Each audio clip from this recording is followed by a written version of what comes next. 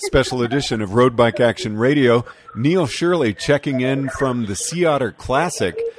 Neil, there's almost a foot of snow on the ground here in Boulder, and it is coming down hard. What's the weather like there? Oh, man, you're in the wrong place, George. It's in the mid-70s, perfectly clear, light wind. No, it's just a fabulous day at Laguna Seca. So what all is going on out there this weekend?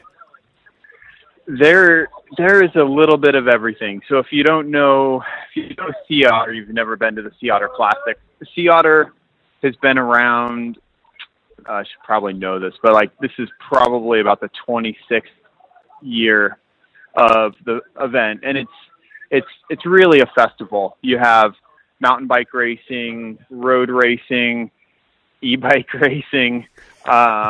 There's every element of the sport. There's BMX jumps. There's something for absolutely everyone here, and that's kind of how the event has been since its inception. It's been a UCI road race in the past.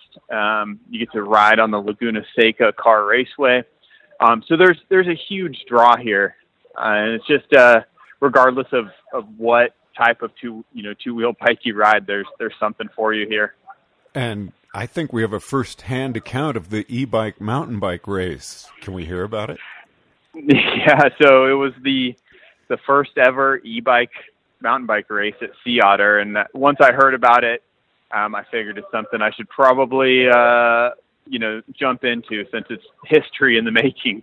So I rode one of the new Specialized Levo e-mountain bikes, and I was kind of expecting, maybe a more roady friendly course. And on the first lap, there's 110 of us on e-bikes out there, and I come around a corner and there's this big rock garden. I was like, oh boy, what did I get myself into? But I survived, and I have absolutely no idea how I did. There's just people everywhere. You're getting past, you're passing, you're lapping people, but it was really a fun time. And is that kind of the general mood of Sea Otter?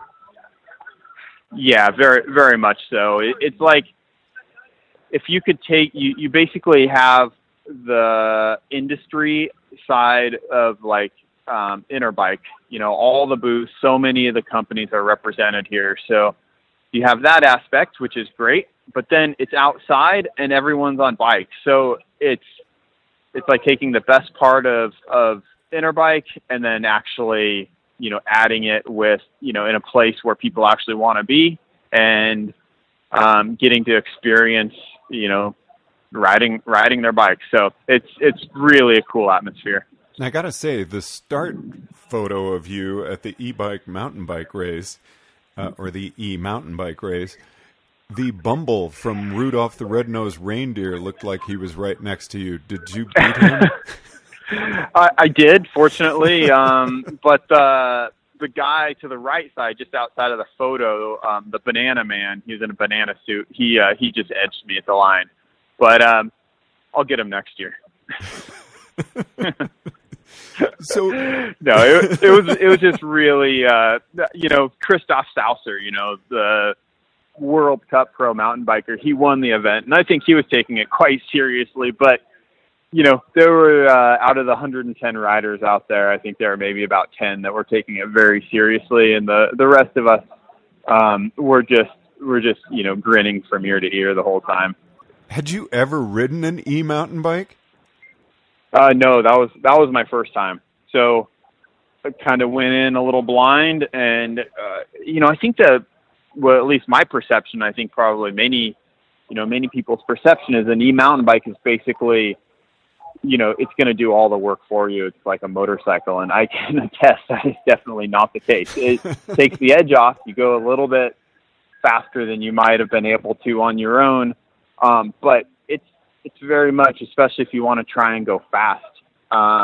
You hit about 17 miles an hour, and that's the limit. So anytime you're pedaling or anytime you're going faster than that, and if you want to go faster than 17 on flats or something, that's you pushing a 50-pound bike. So it's definitely not easy. Well, the rock garden on that, as soon as you said that, I was like, oh my gosh, that must have been terrifying. Well, I'm still thinking, of, riding road bikes or a gravel bike where you have no suspension and you have, a narrow tire, and I forget what a mountain bike is actually capable of. So the first thing I think of is like, I can't do this, but then you kind of, trust your equipment, and then it got a little better. Now, can we expect a review coming up in the next edition of Road Bike Action Magazine? Not of that bike, but you will get one in the next edition of E-Bike Action Magazine. Okay. So, Neil, we're going to be checking in with you tomorrow. What's coming up tomorrow? So tonight we have the cyclocross race, which is a really fun. I mean, cyclocross in April. It can only be done at the Sea Otter, so that'll be really good. It goes right through the middle of the venue, so people can be checking out booths or in the beer garden and get to watch the cross race. Tonight is also the dual slalom, which has been a staple event for Sea Otter since the beginning. So Brian Lopes and all the old school guys, they'll be out there shredding it. And then tomorrow is a lot of the amateur cross country. The pro cross country riders are out there right now.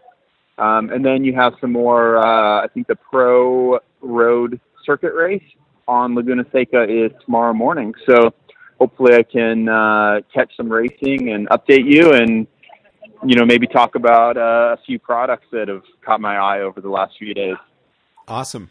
Neil, look forward to checking in with you, and it sounds like you're having a blast. Congratulations on your race today. Thank you, George. Road Bike Action Radio, Boulder, Colorado. I'm George Thomas.